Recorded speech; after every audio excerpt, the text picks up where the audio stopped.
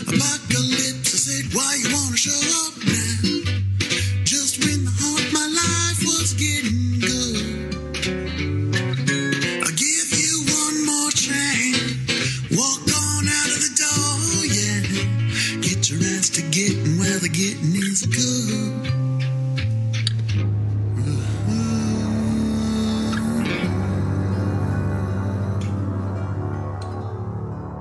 The Theater Horror Story. Hello, my friends and listeners. This is Aaron Odom from Trident Theater in Sheridan, Wyoming, coming to you with another theater horror story. It's been a few weeks since we've done one of these. I'm so excited to get back to it. And on our show today, my guest from our full-length episode, number 23, Lone Star Love. And I don't know if she's ever recovered from that, but this is my good friend, Christine Shaw. Well, Christine, hey, how's it going? Well, like I told you earlier before the broadcast, I'll be real honest. It's been a shit day, but I'm ready to I'm ready to laugh. I need a little bit of laughter up in here. Let's do it. Okay. You said you have a list for me ranging from like PG to absolutely not for kids. And I'm excited about all of them. Yeah. Oh, wait, I do have one. That's really, really funny.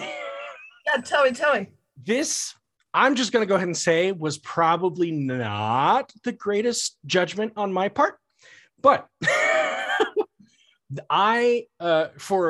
for several summers in my 20s, I was a counselor at a theater camp. Wow. Yeah. I have a theater and a psych degree. That fascinates the hell out of me. Right. And so they were ages like 7 to, I want to say they went up to like 12 or 13. So there's a big range of ages and understandings and everything there. And the camp director said, hey, you know how to do makeup, right? I'm like, yeah, I know how to do makeup. Yeah. So she said, I'd like for you to do like a special effects makeup on somebody. I'm like, well, I don't know a lot about like, big time effects, like making somebody look like a huge monster or, have prosthetics that like come off the face, like a wolf snout or something like that. I said, but I can probably do something. And so I started looking at designs and I went, oh, there's one from a movie that's recent that people might remember. Okay, I'll try that. So I go in, very chipper on a like a Wednesday morning, and I'm sitting there with all the kids, and we do our little games and our little songs to warm up for the day, and then they go, and now Aaron is going to do some makeup for you. I said, okay, who wants to get some makeup done? And every little kid shoots up their hand. Oh my God, I want to get makeup on my face.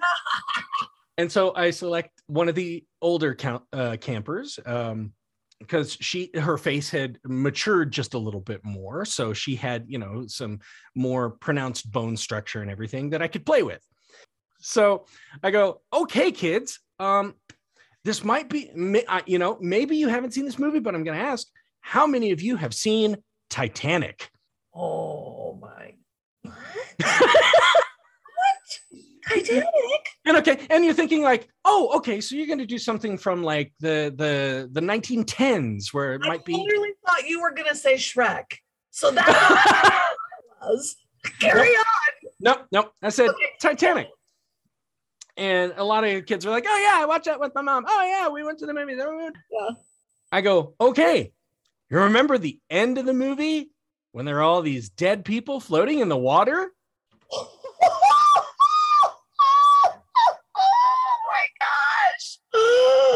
And they're all like, yeah, very good. We're going to make one of those today. And that's what I did. You totally made one of the kids dead. Yeah. Did they eat it up?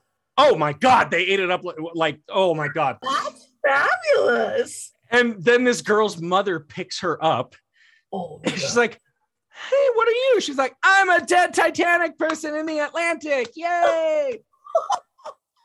My God. Did mom say something to you?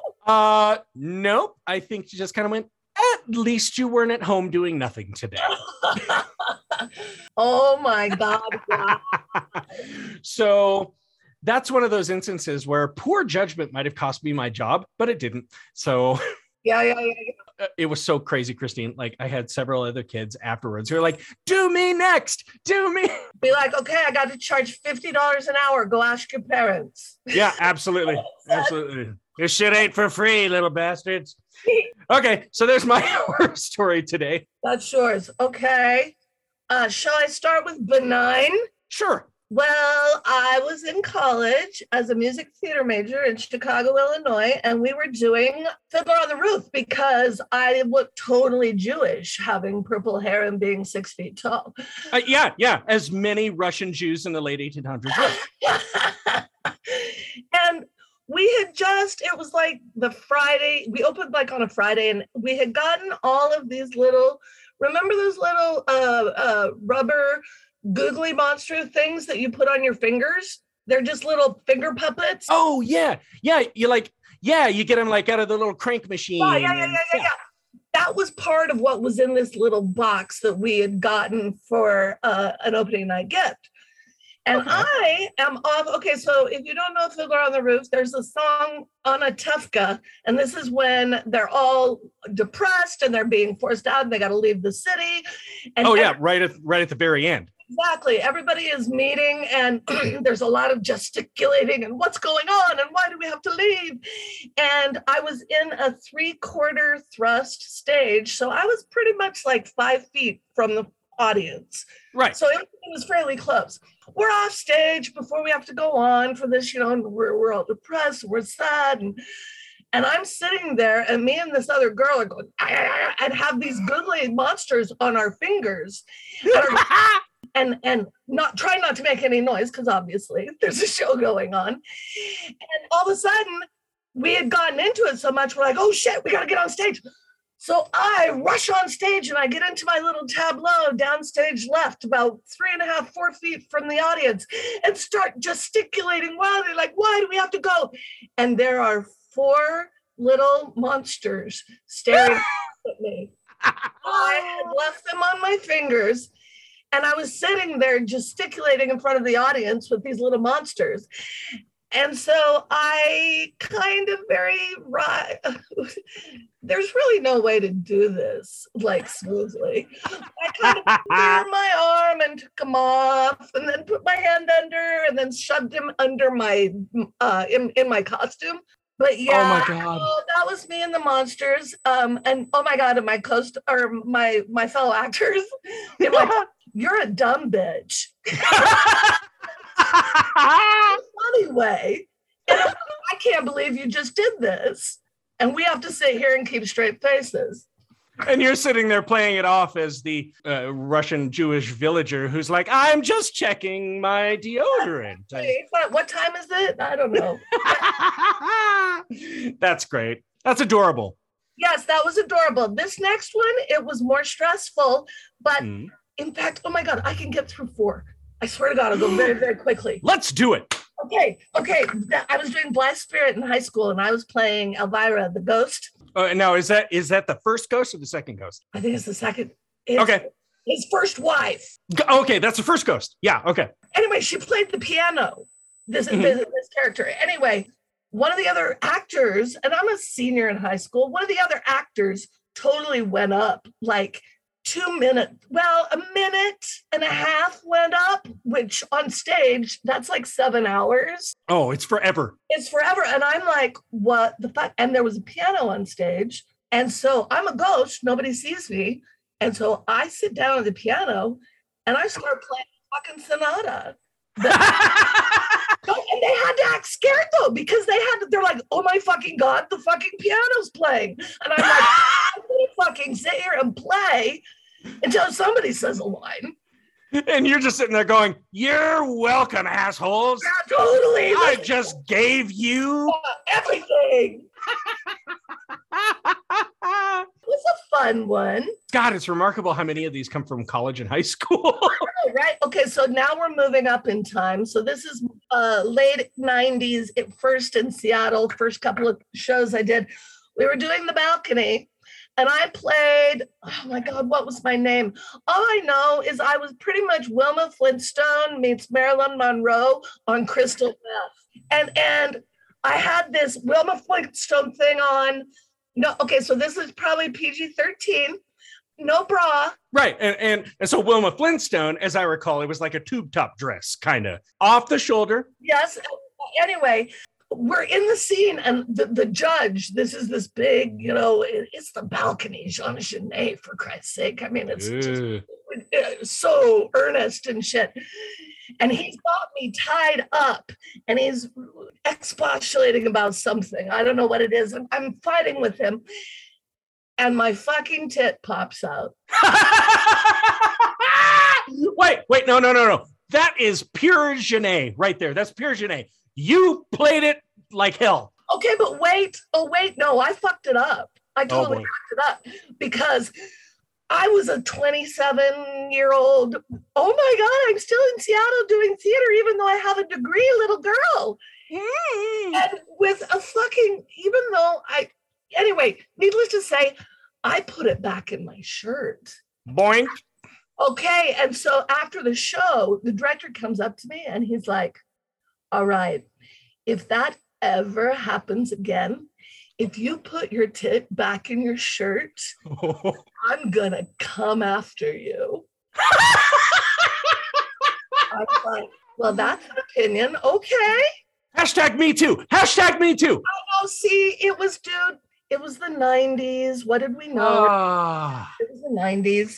God, and that poor director just was coming to you and going like, look, you had a moment. Play it.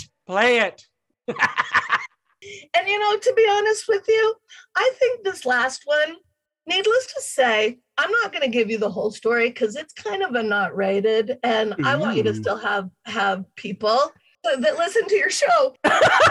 But basically, we were having the same 90s, and there was bacchanals every weekend at it was dinky little hole-in-the-wall theaters all over the city. And we were doing A Midsummer Night's Dream, and we had a party afterwards. There was actually a trapeze with Christmas lights on it that was part of the set, and there was Christmas lights all over the stage. Oh God. I'm already seeing like where this is going. Like I've watched the first 2 episodes of Pam and Tommy already, and I'm like, is this 2,000-pound weight? All right, cool. Needless to say, it ended up a handful of people. There was a big slat of beer after many, many other cocktails. Ooh. It started as 2 girls comparing the size of their chests, and it ended up in Penthouse Land. and after it was all over, me and my husband of the time came down from the loft. A long side story. But anyway, and they basically said to us, would you like to be members of this theater company? That's on the swing. The artistic director said it. And I'm like, is this how you induct everyone into this theater company? Interesting.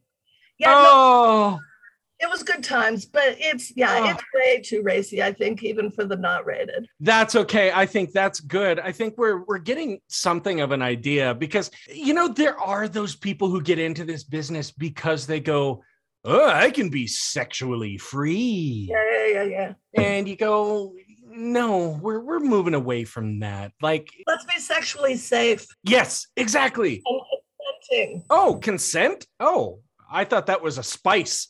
In the 90s, we didn't know what that meant. No. Well, especially in theater. I mean, that's just been the way forever. Like, it was just on a recent episode. I was talking about the movie, The 7-Year Itch. Oh, yeah.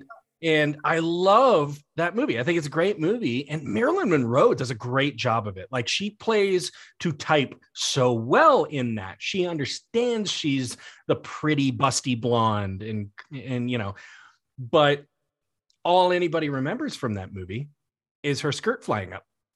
Yeah. I mean, it's like an iconic scene, sure, and really fun and everything, but it's like, God, like the level that she had to go to be like, okay, well, I guess this is happening today, you know? Yeah. Ugh.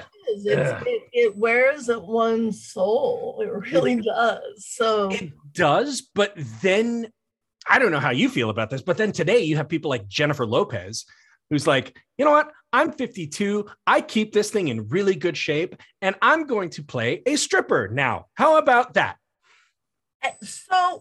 but see, that's the thing though, but she consents and she chooses. Right.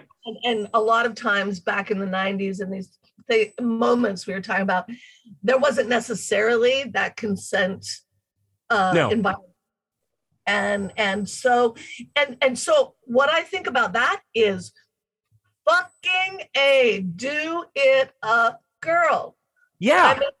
I'm girl is 52 and I look great. You do. And I would totally play a fucking stripper.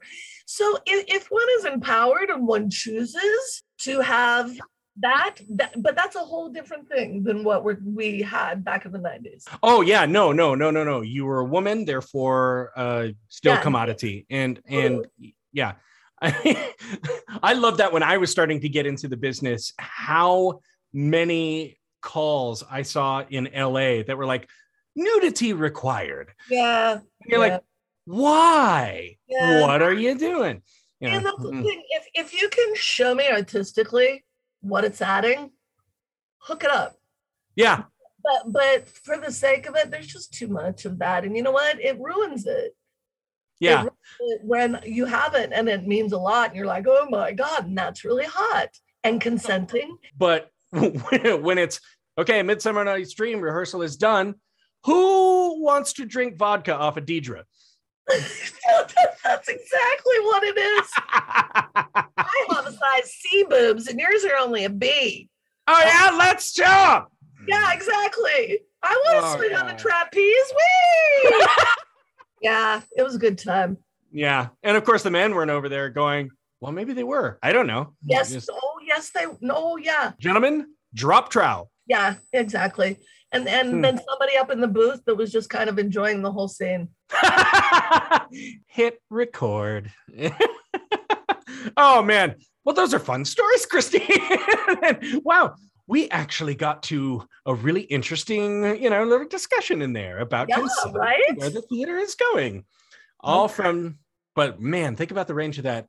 Dead Titanic people to googly monsters to boobs falling out to Midsummer Night Orgies.